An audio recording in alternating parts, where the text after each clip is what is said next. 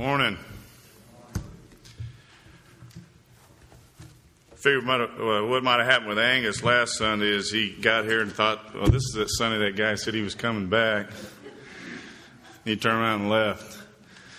Got his dates mixed up. But I warned you all I was coming back on the 20th, so you had your chance not to be here. Do I? Yeah, there you go. Risk takers. Risk takers. We're going to start off today in Revelation 13, which we never got to last time, remember? The preacher's long-winded, so we never got back to. We're going to introduce a couple of guys, two beasts in Revelation 13, and we're going to focus on the first beast. And then we're going to go back in Genesis and show how he was introduced way back in the book of Genesis. And that the first beast, who we commonly refer to as the Antichrist, right?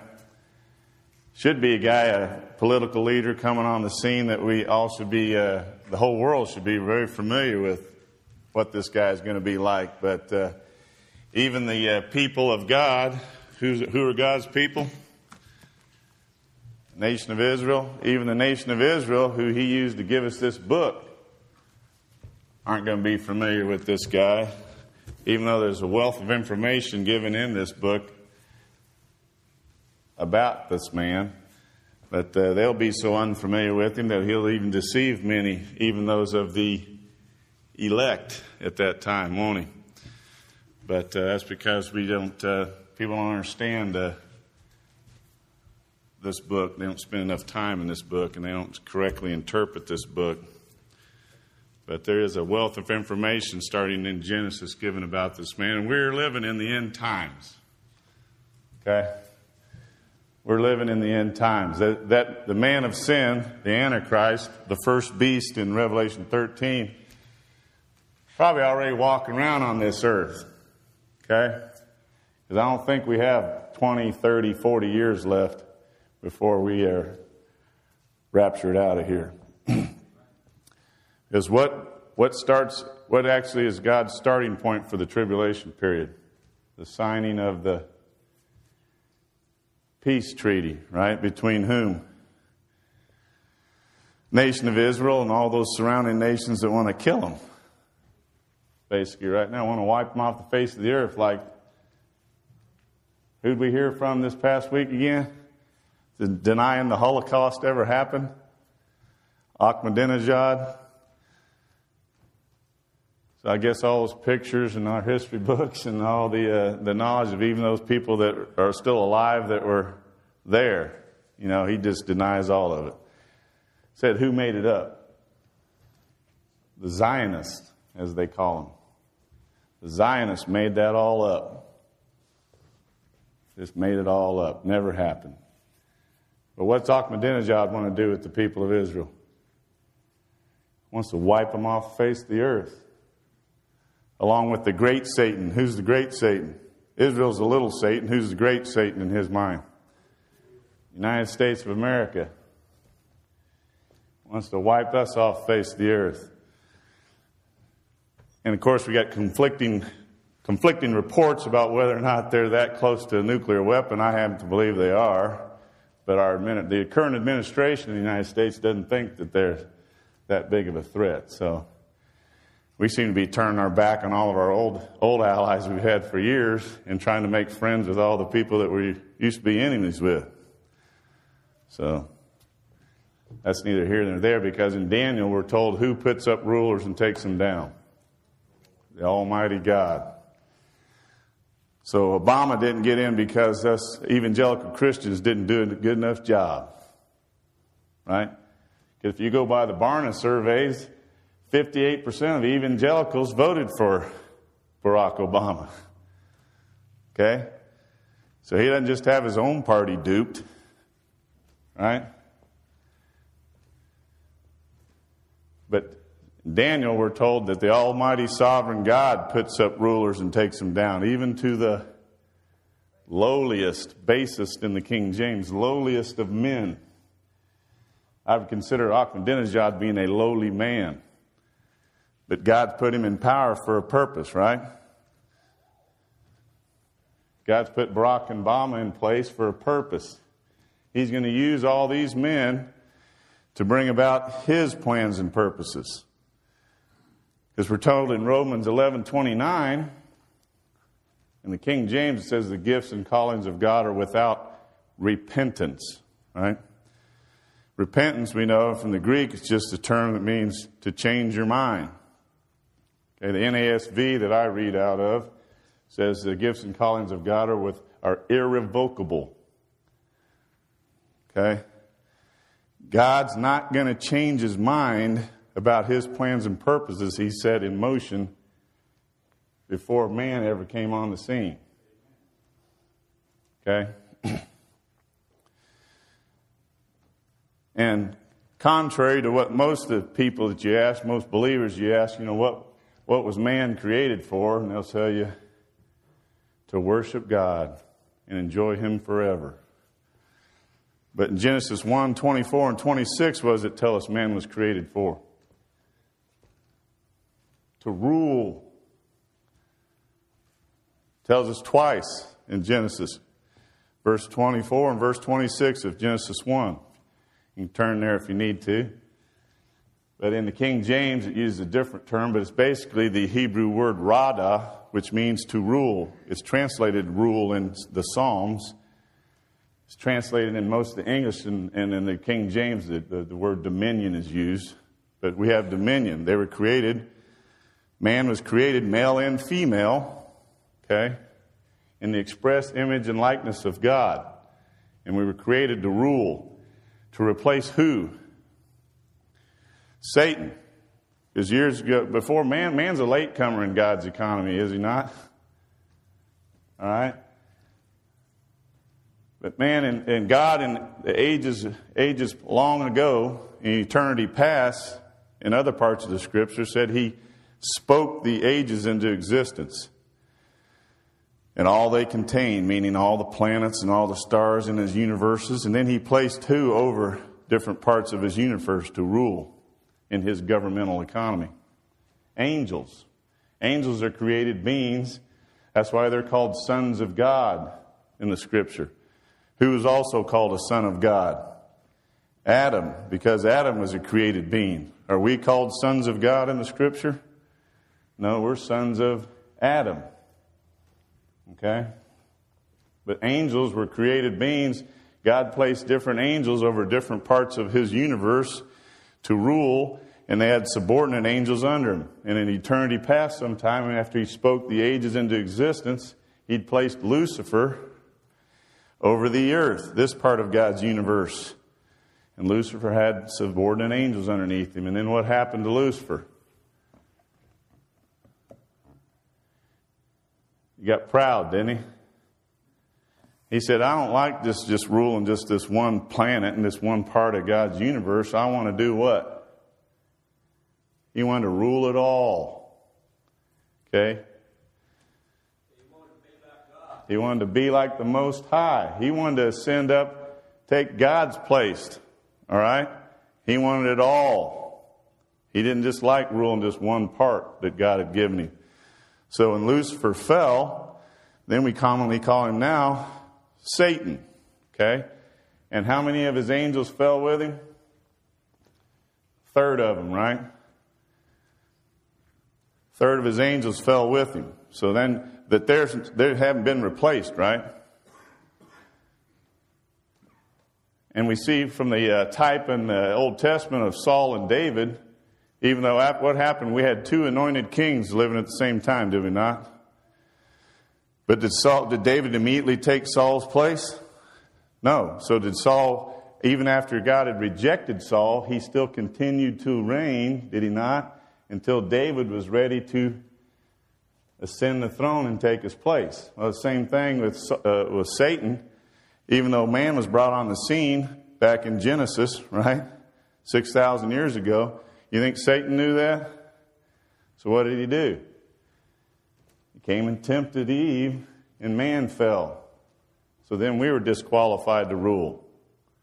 But see, what did God have in place from eternity past for man that he didn't have for angels?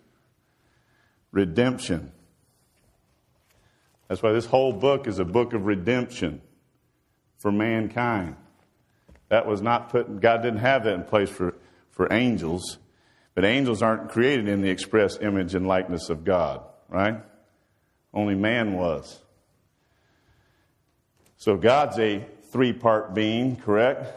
God's a Trinity, so man is a trichotomy, tripart-type being, right? So I'm a trichotomist. I'm not a dichotomist. Okay? What are the three parts of man then? Body, soul, and spirit. Some people like to lump the spirit and the soul together, but you can't do that. Can't do that. Then you make us just the same as the animal kingdom, right? We're not. We're created in the express image and likeness of God. Let us make man in our image. Okay? So all three parts of man have to undergo salvation, do they not? So what died in the garden when Adam and Eve fell? The spirit. Okay? They didn't immediately just fall over dead. So their body didn't die, right? They began to die. All right? And the soul is the lifeblood of the body. So the soul didn't die, but the spirit died in the garden. But then God started redemption right then. What did Adam and Eve try to do to take care of their sin problem? Cover it up with what? Fig leaves. Okay? There's some significance to that. Figs. Okay? Fig tree, fig leaves. But we're not going to delve into that, or I won't get back to Revelation this morning. All right? But then what did God do? He clothed them with animal skins, which implies what? Heard the brother back there. Death and shed blood. Because without the shedding of blood, there is no remission of sins. So that's what God's required since back in Genesis, first chapters of Genesis, death and shed blood. So God said, your fig leaves, that's not going to do it. So he killed an animal. So you had death and shed blood, and then he covered them with animal skins. Also in Genesis, they were naked and were not ashamed. Then after they fell, after they sinned, they were naked and they tried to cover themselves up. So what's the difference between the two nakeds there? God is light, right? So if we're made in the express image and likeness of God, those two Hebrew words for naked in the early chapters of Genesis are two different Hebrew words. So when they were naked and were not ashamed, they had a covering of glory. A covering of light. Okay? Then after they fell, of course, they lost the glory. They lost that. So there's a different Hebrew word for they were naked and they went out and hid themselves and covered themselves with fig leaves. Different Hebrew word. They'd lost the covering of glory. Okay? Lost that covering of glory. But man was created to rule in the place of Satan, who fell. And then, of course, Satan intervened and caused man to sin, and we fell, and we were disqualified to rule. So this whole book is a book of redemption, where God's going to take man from that point all the way back to the point where he has those overcomers that are determined at the judgment seat of Christ, who are going to rule and reign with him, because in the book of Hebrews it says the ages to come were not going to be subject to angels. Okay? The ages to come, who's going to rule? Man. Because that's what God said. That's what we were created for back in Genesis. And Romans 11:29 says he's not going to change his mind about his plans and purposes. So man is going to rule. Of course, you'll have the God-man, right? And 3, remember, is a divine number in Scripture. So God's going to have how many firstborn sons are going to rule in the ages to come? Starting with the Messianic era. He's going to have 3. He's going to have Jesus Christ, the only begotten, firstborn son. He's going to have the nation of Israel, and he's going to have the overcomers. Okay? He's going to have 3 firstborn sons rule. The overcomers, of course, after the adoption, when we get our glorified, we're adopted into a firstborn son status, and we're given our glorified bodies. Because remember, our spirit has to undergo salvation. When does that occur? At our moment of belief, right? So Acts 16, 30, and 31, that's the only place you find the saved in the question and saved in the answer.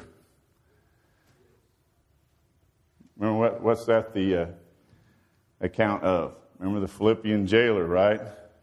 He comes running into who? Paul and Silas, and asks them what? Sirs, what must I do to be saved? They said, well, before you get saved, you got to get lost. Is that what they told him? That's what I hear in a lot of pulpits. Before you get someone saved, you got to get them lost. What did Paul tell him? Believe on the Lord Jesus Christ, and thou shalt be saved. Do you have to pray a particular prayer? Recite some creed? Or you had to believe on whom? On the Lord Jesus Christ, and thou shalt be saved. Okay? And believes and our belief is on the Lord Jesus Christ, and it's all based on His finished work. That's why it's apart from works, so no man should boast, it says. But then the church has taken that, and we either try to front load the gospel with works, like lordship salvation, okay, that was put up by whom? John MacArthur, all right? You say if you don't accept Him as Lord right at the start, then you really didn't get saved at all. Okay, that's lordship salvation. You either front load the gospel with works, or you back load the gospel with works. You see a guy that believed, say, like I did when I was 10, and then I'm not walking like I should, so what do you say? Well, that guy was never really saved in the first place, because he's not working works. Well, our spirit salvation isn't based on any of that. Okay? It's based on the finished work of Jesus Christ. And believe in Acts 16, 30 and 31 is in the aorist tense in the Greek, which is a completed past time. It's a point in time that has continuing effects and ongoing. But it's a point in time past action. You believe on the Lord Jesus Christ and you're saved, then your soul has to undergo salvation, but that's an ongoing thing. Okay? Remember last time we said all believers are going to undergo soul salvation. Just hopefully some of us are doing it right now in how we walk this pilgrim walk. Others will have to do it so as by fire. They will not get to rule and reign with Jesus Christ in His coming kingdom, and they will undergo some form of punishment to refine them, okay? And then they'll get their soul salvation at the end of the Messianic era. All right? And then our body also has to undergo salvation. What do we commonly call that? Our glorification. Remember, we have your justification of your spirit salvation. You have your sanctification in your soul salvation, and you have your glorification in your body salvation.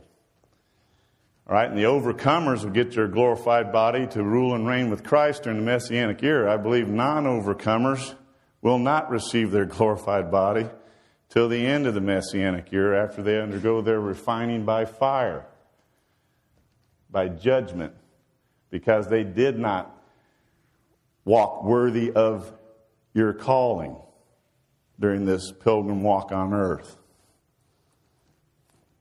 Okay? Anyway, all starts in Genesis for the believer. This is not the Old Testament and the New Testament. Okay? Remember last time we said there's no such thing. I mean, everybody likes to call themselves that these days, but there's no such thing as a New Testament church. Okay?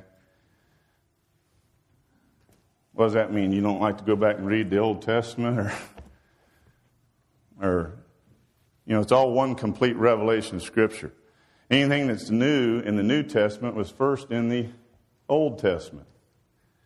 Unless you compare Scripture with Scripture, you can't come to correct understanding of the Word of God. Okay, that's how you come up with Rome being the fourth part of the statue in Daniel, right? Or Rome being the fourth beast in Daniel 7. You don't compare Scripture with Scripture. What they do is they take secular history and they plop it on top of biblical prophecy and they say it fits. I had a person in our Sunday school class because I talked about that book by Rosenberg, Epicenter.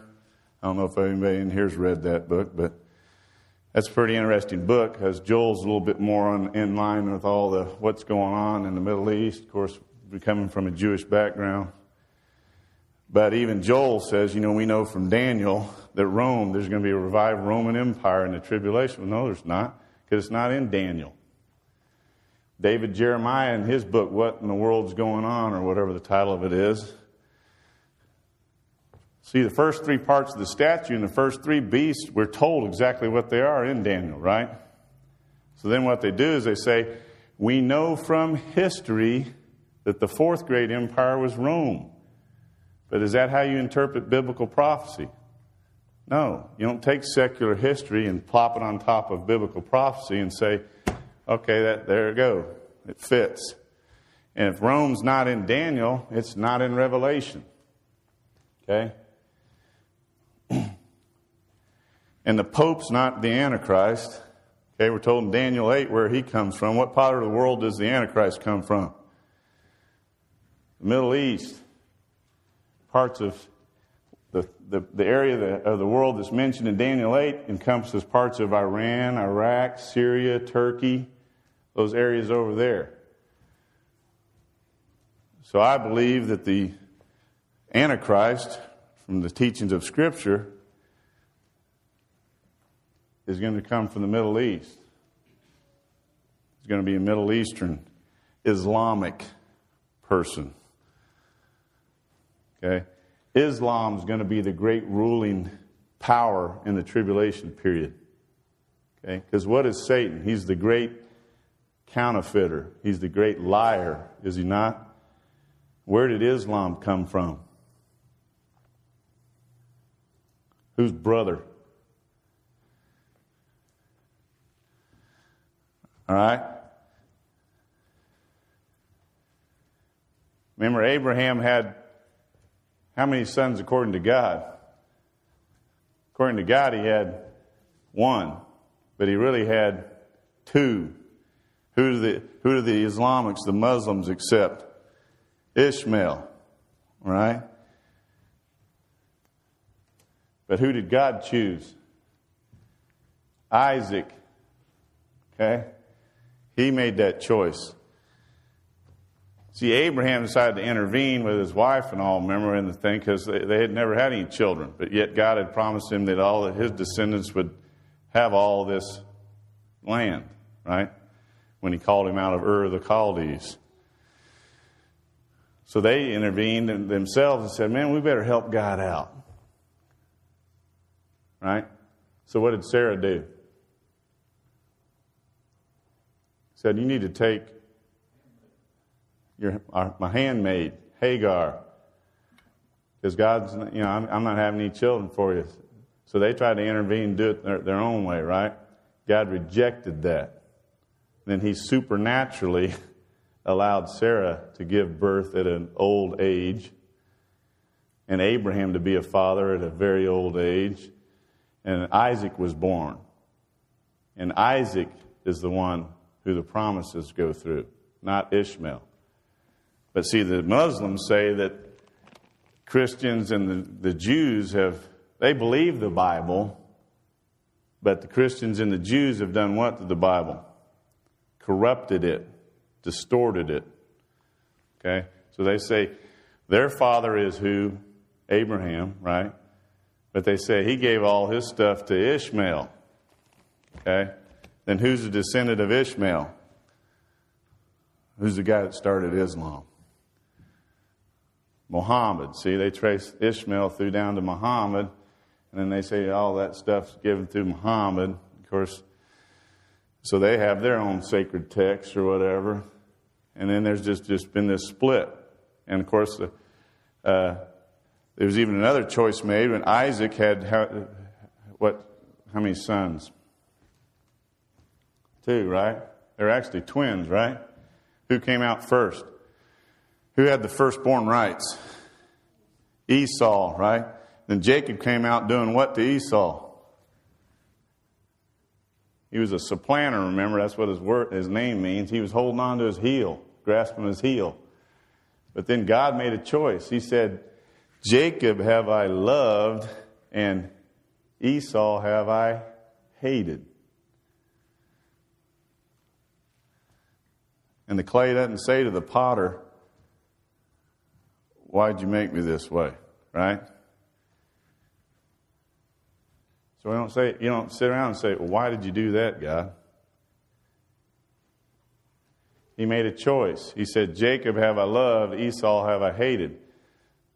So then Abraham became a father. He's the father of the nation of Israel, right? But he was a father of many nations. So then who did God do the supernatural work through when he brought the nation of Israel on the scene? Jacob. Remember, he did it through Jacob. Jacob's the one that wrestled with the angel of God. Remember? And he did that supernatural work through Jacob, and he created the nation of Israel, who are not to be reckoned among the nations. Because in the first dispensation of mankind, he tried to do it through mankind, did he not? But then what happened with mankind? We were corrupt, okay? And Satan intervened, more than just with Adam and Eve. Remember when the sons of God left their proper abode and came down and cohabited with the daughters of men? Those were fallen angels, all right? Satan sent his fallen angels down here, and they tried to corrupt the line that who was going to come through? Jesus Christ, the Redemptor that he was told about all the way back in Genesis 3. All right? Satan knows he's going to be defeated. He knows he's coming. So then God intervened in the 10th generation from Adam with a guy named Noah. Did he not? And he said, "This isn't going to, man's so corrupt, so he wipes mankind off the face of the earth, and the only ones he spared, the remnant, was Noah and his 3 sons and their wives." And he tried to start over again, but then that didn't work. So then he created supernaturally the nation of Israel. And so the second dispensation you have is the dispensation of the Jews, and he tried to do it through the Jews, but then they were set aside. Remember, after Daniel's 69 week, they were set aside because of their continued disobedience. Okay? So we're living in the dispensation of the church and the heavenly promises that were given to the nation of Israel. Remember, because Abraham has promised both heavenly and earthly blessings, correct? They're never going to lose their earthly blessings, because in the Messianic era, they're going to rule, the Jews are going to rule from Jerusalem, and Christ is going to have a dual rule from his throne in the heavens with his overcomers, and from David's throne in Jerusalem. And the blessings are going to flow out through Israel to the rest of the nations during the Messianic era, as they were supposed to do all the way back when he created the nation of Israel in the Old Testament. But because of their unbelief, they've never risen to the place that they were supposed to as head of the nations. And they're dispersed amongst the nations now. And the regathering over there in the nation of Israel is not the prophesied regathering we see in the Scriptures, because they're back there in unbelief. Correct? Let's jump into Revelation 13. A lot of preface there, but I don't get to speak here that often, but I know you guys hear this type of preaching all the time. Revelation 13, and the dragon stood on the sand of the seashore. Then I saw a beast coming up out of the sea, having 10 horns and 7 heads. And on his horns were 10 crowns. That's another thing there. There's only 2 Greek words in the Scriptures translated crown. One is Stephanos, the other is diadema. And in my translation, the NASV, that actually says he had 10 diadems on his head. The difference being a Stephanos is a victor's crown. Okay? But Stephanos is what they see the 24 elders wearing there in Revelation 4 when they cast them, or 5 or 4 when they cast them at God's feet. And those are Stephanos because those are the 24 is representative of 2/3 of the angels that did not follow Satan in his rebellion. So unlike common teaching, those 24 elders in Revelation 4 are not a picture of the saints casting our crowns at God's feet in Revelation 4. We hadn't got our crown yet at that point in time. All right? And I'm wanting to wear my crown, right? And rule and reign with who? Jesus Christ during the Messianic era. That's representative there in Revelation 4. The 24 is, because 12 is what? God's governmental number, correct? How many sons did Jacob have? 12. So there's how many tribes of the nation of Israel? 12. How many disciples did Jesus Christ choose in the New Testament? 12. Okay? Wasn't because it's just a good small group number that he could work with, you know. God has an affinity for types, and he has affinity for numbers in the Scripture. Okay? We talked about before. 3 is a divine number, God's number. 6 is whose number? Man's number, right? 7 is a number of completion in Scripture. So is 10. Okay? 12 is God's governmental number. Jacob had 12 sons, and there was 12 tribes of Israel. So if you compare Scripture with Scripture, 24 is just a representative number because God's divine completion of his original government would show over this part of his universe where sin entered in the earth. Representatively, with Satan, there was 36 angels, okay, a grouping of angels. 3 sets of 12, okay? Now, obviously, that's just a type because obviously there was a whole lot more angels than that were subordinate to Lucifer, correct? But we're talking about God's governmental number being 12. So if you, like you say, there's 1/3 of the angels fell with Satan, right?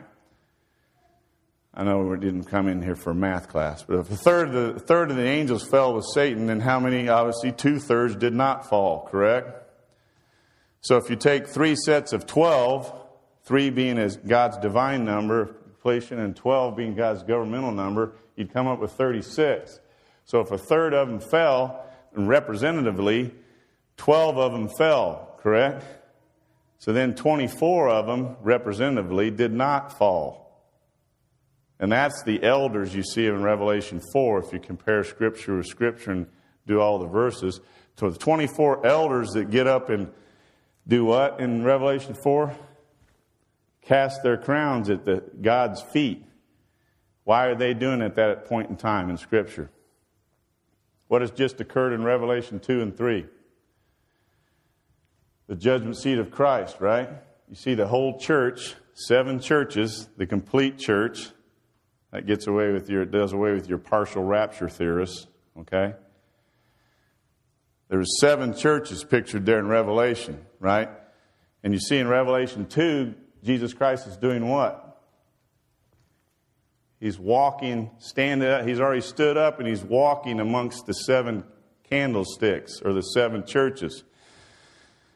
And that's a picture of him in judgment, just the way he's pictured in the end of chapter 1, right? And where is he right now? Where is Jesus Christ right now? He's our high priest and he intercedes for us. So where is he? He's seated at the right hand of the Father. Amen. So at the beginning of chapter 2 in Revelation, you see him standing and walking amongst the 7 churches in judgment. So what has ended for Christ? His high priestly ministry is over. Okay? He has stood up. And he's walking amongst the churches. So, contrary to most popular teaching, even teaching I've heard in my church, the first few chapters of Revelation are not a picture of Christ's high priestly ministry amongst his churches. It can't be. All of the picture of Christ in Revelation 1 has to do with judgment. Right? Because as he first came as a prophet, remember Christ had three ministries also. He came as a prophet, now he's our high priest, and then he's going to be our great king priest. Okay? But he's seated at the right hand of the Father, and he's making intercession for us saints. So you either take advantage of 1 John 1:9, right?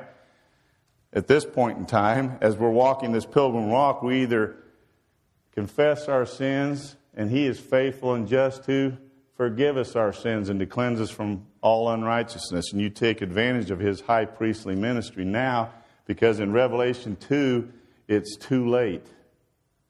Okay? He's no longer seated at the right hand of the Father. He has stood up. And he's pictured. And where a servant, like he came the first time, remember when he taught his disciples to be a servant? Where did he have his belt at that point in time? Around his waist. Why did they wear their belt around their waist with the old Eastern garb that they wore? Because when they got up to be a servant, they would pull their robes and their tunics up and tuck them into their belt. Where is his belt pictured in Revelation 1? He's girt about the breast with his belt. Who wore their paps, it's called, girt across his paps in the Old English. Who wore their belts in such a fashion as that? Judges. Okay? His eyes are what? In Revelation 1? Flame of fire. Okay? His feet were like burnished bronze. Okay? All that's a picture of judgment. Okay? And then he starts judging. But what are we going to be judged on in all future judgments? Your past belief? No, he says, I know your works.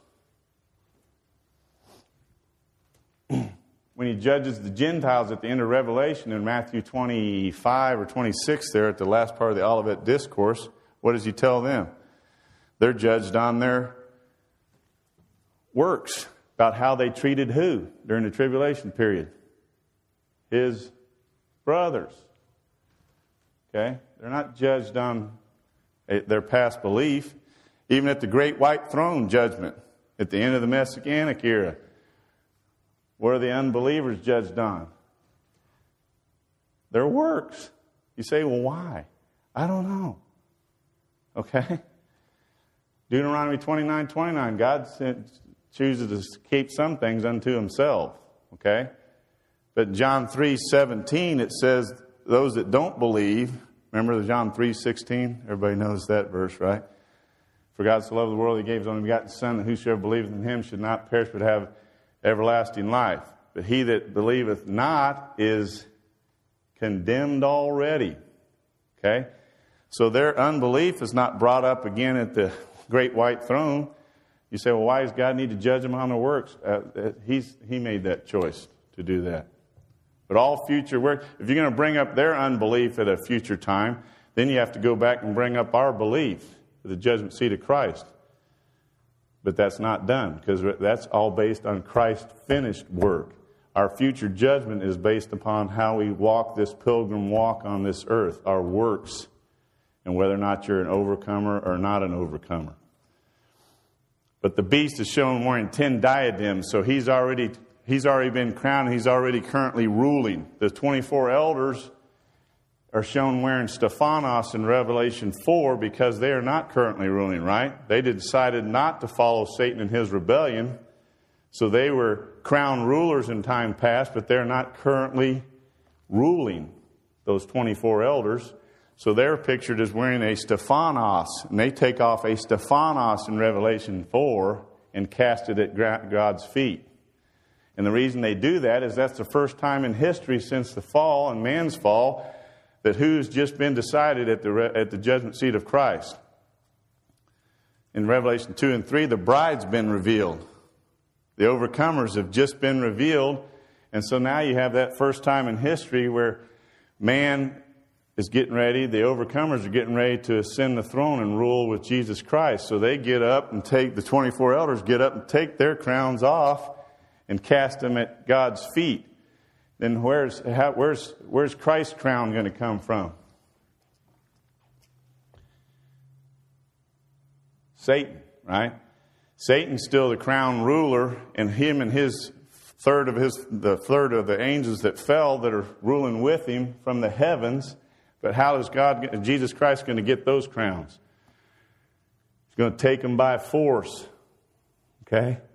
So then you'll have all the crowns back together that were representative of what Satan and his subordinate angels currently, or Lucifer and his subordinate angels were given way back when he was first placed over the earth.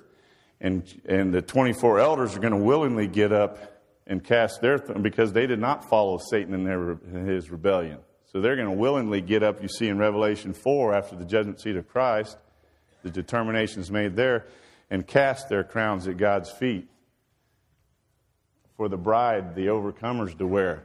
And then Jesus Christ has to go and take Satan's crown and the crowns from the other third of the angels that followed in his rebellion and take them from them. And then you'll have all the crowns back together that were given to Lucifer and his subordinate angels way back in eternity, in time past, when God put them over this. And then Jesus Christ and the overcomers are going to wear those crowns while they rule and reign in the coming Messianic era.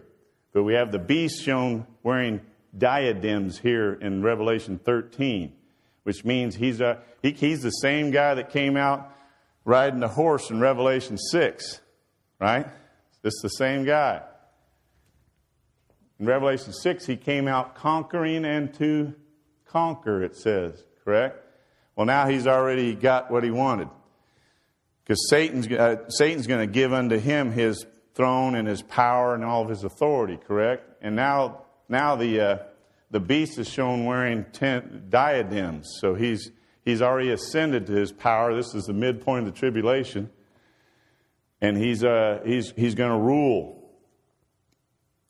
So it says, and his mouth, he spoke, it was the mouth of a lion in verse 2, and the dragon gave him his power and his throne and great authority. He goes, I saw one of his heads that had been slain, and his fatal wound was healed. And the whole earth was amazed and followed after the beast. Okay? And then there's a second beast introduced, but it says he comes up from the land, right? What is the first beast came out of the sea? What's that's representative of in the Scriptures? The Gentile nations, right? And sea and earth and land are both from the same Greek word "ge." But what two people groups you're going to have left on earth during the tribulation period? Just the Gentiles and the Jews. Okay. So then the second beast is said to rise up out of the land. Well, the sea would be part of the land, right? And they're both from the same Greek word, but since there's only two people groups left on earth during the tribulation, and the sea was used representative of where the first beast came up out of, the Gentile nations. He's going to be a Gentile. He's going to be a Middle Eastern, we see in Daniel 8. Then the second beast comes up out of the land. Well, what do you think that people group, what people group is that talking about? The Jews. The only other people group left on earth. So the second beast we commonly refer to as the false prophet. So the first beast, the Antichrist, is going to be a Gentile. He's going to be a Middle Eastern. He's going to be an Islamic, probably the Islamic Messiah that Ahmadinejad is wanting to hasten the return of, right? The second beast, the false prophet, is going to be a Jew. Okay? How many false prophets did they listen to in the Old Testament? Okay? So Satan's going to raise up a false prophet out of the land of Israel, and he's going to cause all people to worship who? The first beast, the Antichrist.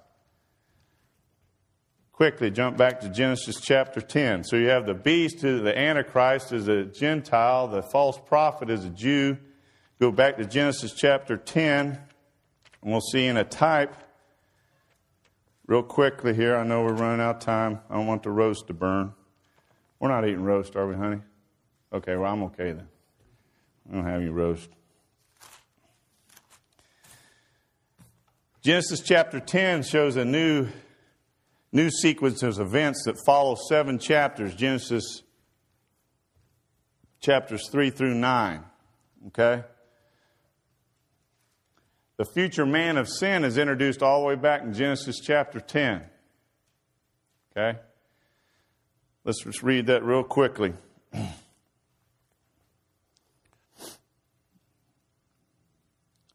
Jump all the way down to verse 6. Obviously, Noah had how many sons?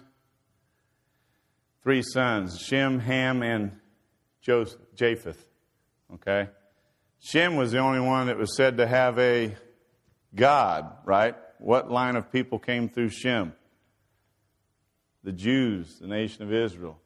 So they're the only nation that has a God. Okay? There's really no such thing as a Christian nation. Okay? Now, America may have been founded on Christian principles back at one time, but there's no such thing as about being a Christian nation. Okay?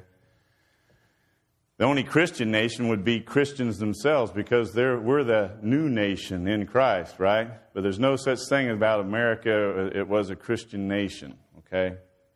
Because the Shem was the only one that was said to have a God. So the Israelites, the Jews, are God's people. So in the Old Testament it says, blessed is the nation whose God is the Lord.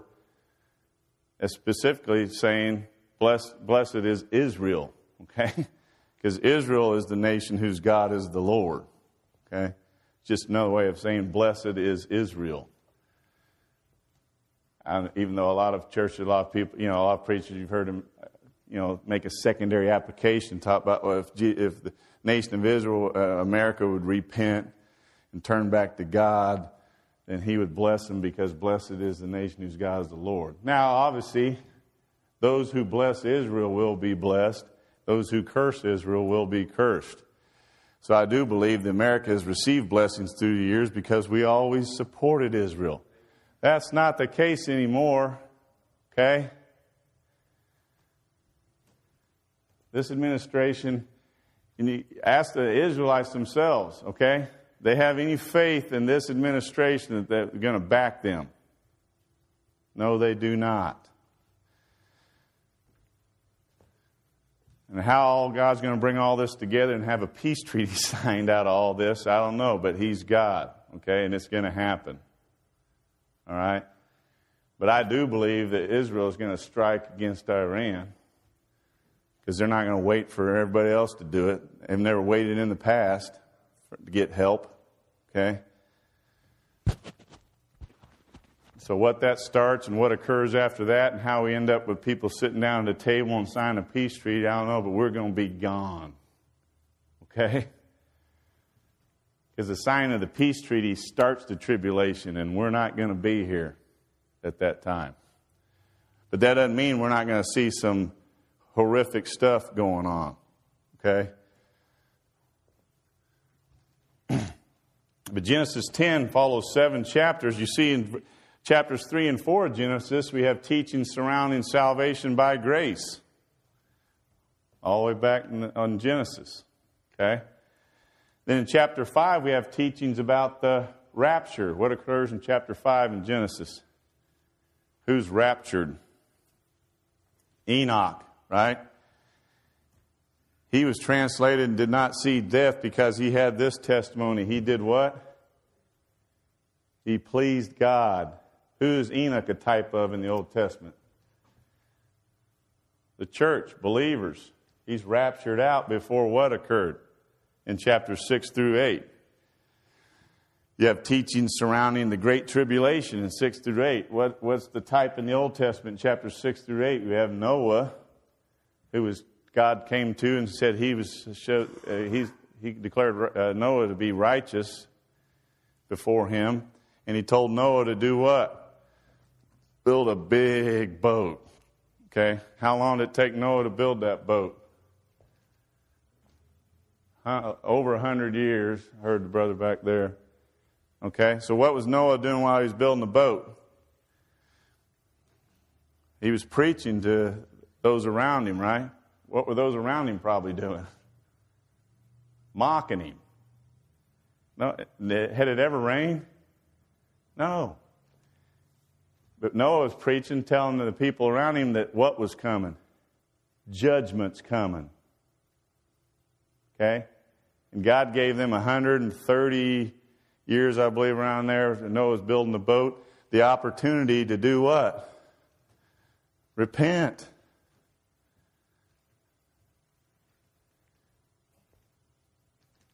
He preached that judgment was coming, and he built a big boat. And then judgment came. So we see that's a type of the Great Tribulation where a remnant of the nation of Israel is going to be born through the tribulation period, right? Just like Noah is representative of the nation of Israel being born, just a remnant, being born through a tribulation in the past, a judgment. The coming judgment, the tribulation's main purpose is to bring the nation of Israel to a place of repentance. Okay? Then in chapter 9 of Genesis, you have teachings about a new beginning. All right? What's that representative of or a type of? The Messianic era, right? So you have Genesis 3 and 4 as teachings of salvation by grace. You have Genesis 5 as teachings about the rapture, which is translation of Enoch. Genesis 6 through 8 is the teachings about the Great Tribulation, where you have Noah and his family born through a judgment in time past. And then Genesis chapter 9 is talking about a new beginning. All right? And what does he tell Noah and his sons to do? Same thing he told Adam to do, right? Be fruitful and multiply and replenish the earth. Okay, a new beginning. And he institutes corporal punishment too. Which most of the people in the United States, most states don't like anymore. But he said, whosoever sheddeth man's blood, by man his blood shall be shed. And God gave that to Noah and his sons because they were going to have to start a human government and a new beginning. And that was the first thing he told them. First of all, don't eat. All animals were given unto them, which PETA doesn't want to hear, right, for food. But they couldn't eat an animal with what in it? His blood. Blood is the lifeline. And then he also told them, as far as human government, whosoever sheddeth man's blood, by man his blood shall be shed. Capital punishment. All right. So then in chapter 10, you see Shem, Ham, and Japheth, and you have the story of Noah plants a vineyard. It's probably not the first time he'd done that, right? And then he did what? He drank of the wine and became drunk. Okay? Was Noah punished for that? That's another story unto itself. What was different about the wine he drank then than the wine he drank before the flood? Correct. Fermentation process. So Noah didn't know that. Noah didn't know. He didn't understand all that. But what had been taken away? The canopy of water. So what happens to people's life spans after the flood? They greatly reduced. But Noah plants a vineyard. He doesn't understand that the fruit of the vine that he makes is going to undergo a fermentation process. He's drinking his wine, becomes drunk. And then what does one son do? Which son did it? Ham came in and saw his father's nakedness. So what did Shem and Japheth do? He ran out to tell them, Dad's drunk and he's laying in his tent. And they took coverings and went in backwards and covered up their father.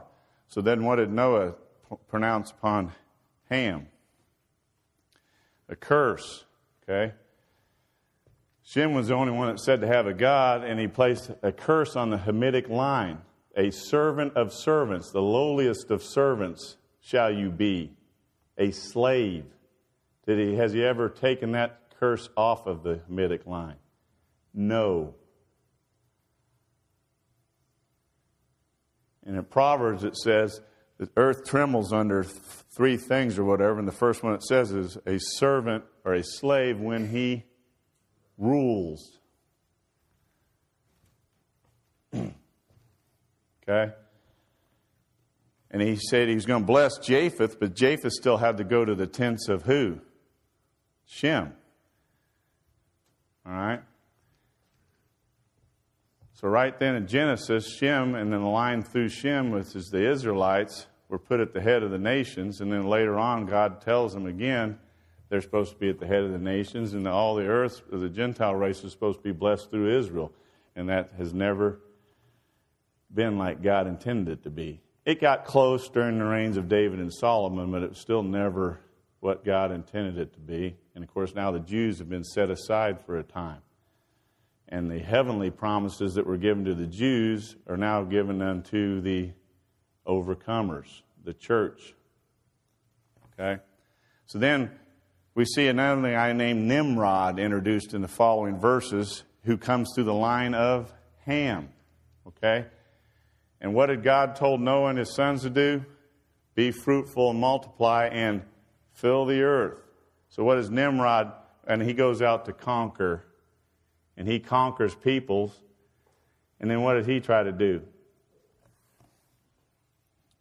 He has the Tower of Babel, right? And what's he trying to do? Keep everybody together so he can rule them. Just an opposite of what God told Noah. And Nimrod, his name in the Hebrew comes from the Hebrew verb Nimrod with an H on the end of it, which means to rebel, revolt. Okay? So we have a rebel here introduced in chapter 10, right after the new beginning in chapter 9, which goes back to that tribulation period in chapters 6 through 8. And he's going to expound on that. God does that often in his word. He gives you a general overview of a period of time. Then following chapters, he goes back and fills in some details. So now we have Nimrod introduced in chapter 10. His name means rebel. All right? He goes out. He's said to be a mighty hunter before the Lord, but that doesn't mean he hunted game in the field, because the Chaldean proverb said he increased in wickedness and hunted men, when it's talking about those verses right there. So Nimrod, just like the future man of sin, goes out in Revelation 6 to conquer and to conquer, right? And that's what Nimrod did. And then he built some cities, and then he ruled over those people, right? And then he, just in the opposite of what God told the people to do, was to fill the earth, he wanted to keep everybody together, and he builds this Tower of Babel. But then what happens again? God intervenes back then and does what? Confuses their languages and makes them scatter out over the whole earth. Okay. Also in the book of Esther, you have Haman is a type of Antichrist. You can read through. That's a short book, not that very many chapters long. The Assyrian Pharaoh that came in that knew not Joseph in the Old Testament, right? Remember that story of the nation of Israel? And they went down to Egypt because of the famine. And then Joseph rose to power, right? And then it says there that another Pharaoh arose that knew not Joseph. Well, that's when the Assyrians went in and conquered the nation of Egypt. And there was an Assyrian who rose to be Pharaoh, and he knew not Joseph. And then of course, he put all the Israelites under bondage and slavery. So we have all these types in the Old Testament. Nimrod is a type of the Antichrist. Haman in the book of Esther is a type of the Antichrist. The Assyrian Pharaoh in Egypt, the story of the Israelites in Egypt, and how God goes in there. And there's many, many other types in the Old Testament where this man of sin who's currently walking around on this the face of the earth right now. Okay? Because we are living in the end times. And we don't have that much time left. So like I said the last time I was here to speak, I get butterflies in my stomach just because we know what's going to happen, right? We know what's going to happen. And there's so much information given in the Old Testament, and I know we didn't cover a lot of it, but we can't really exhaust that type of study in one message, but so much information given in the Old Testament about this man we call the Antichrist, yet he's going to rise to power here in this near future and deceive the masses because people don't spend time in this book. They don't compare Scripture with Scripture. We know what kind of man he's going to be. We know what part of the world he comes from. So then how then should we live? Right? We want to be one of the overcomers, right? We want to hear, well done, thou good and faithful servant, at the judgment seat of Christ, not depart from me. Correct? Thank you for your attention. I always appreciate Alan giving me the opportunity to come and speak. Alan actually texted me on my cell phone, which I don't bring to church, but my wife picked it up at the house before we left. He sent me a little text this morning, told me he was praying for me. So I guess he got permission from Janet on their vacation. I got to text Jeff. Because if he texts as slow as I do, at least took him like 5 minutes to do that text. So I guess she gave him permission to do a text this morning. But use this modern technology. But that's just another thing that's so amazing is the prophecies in the Old Testament when you hear about what's going to happen in Revelation.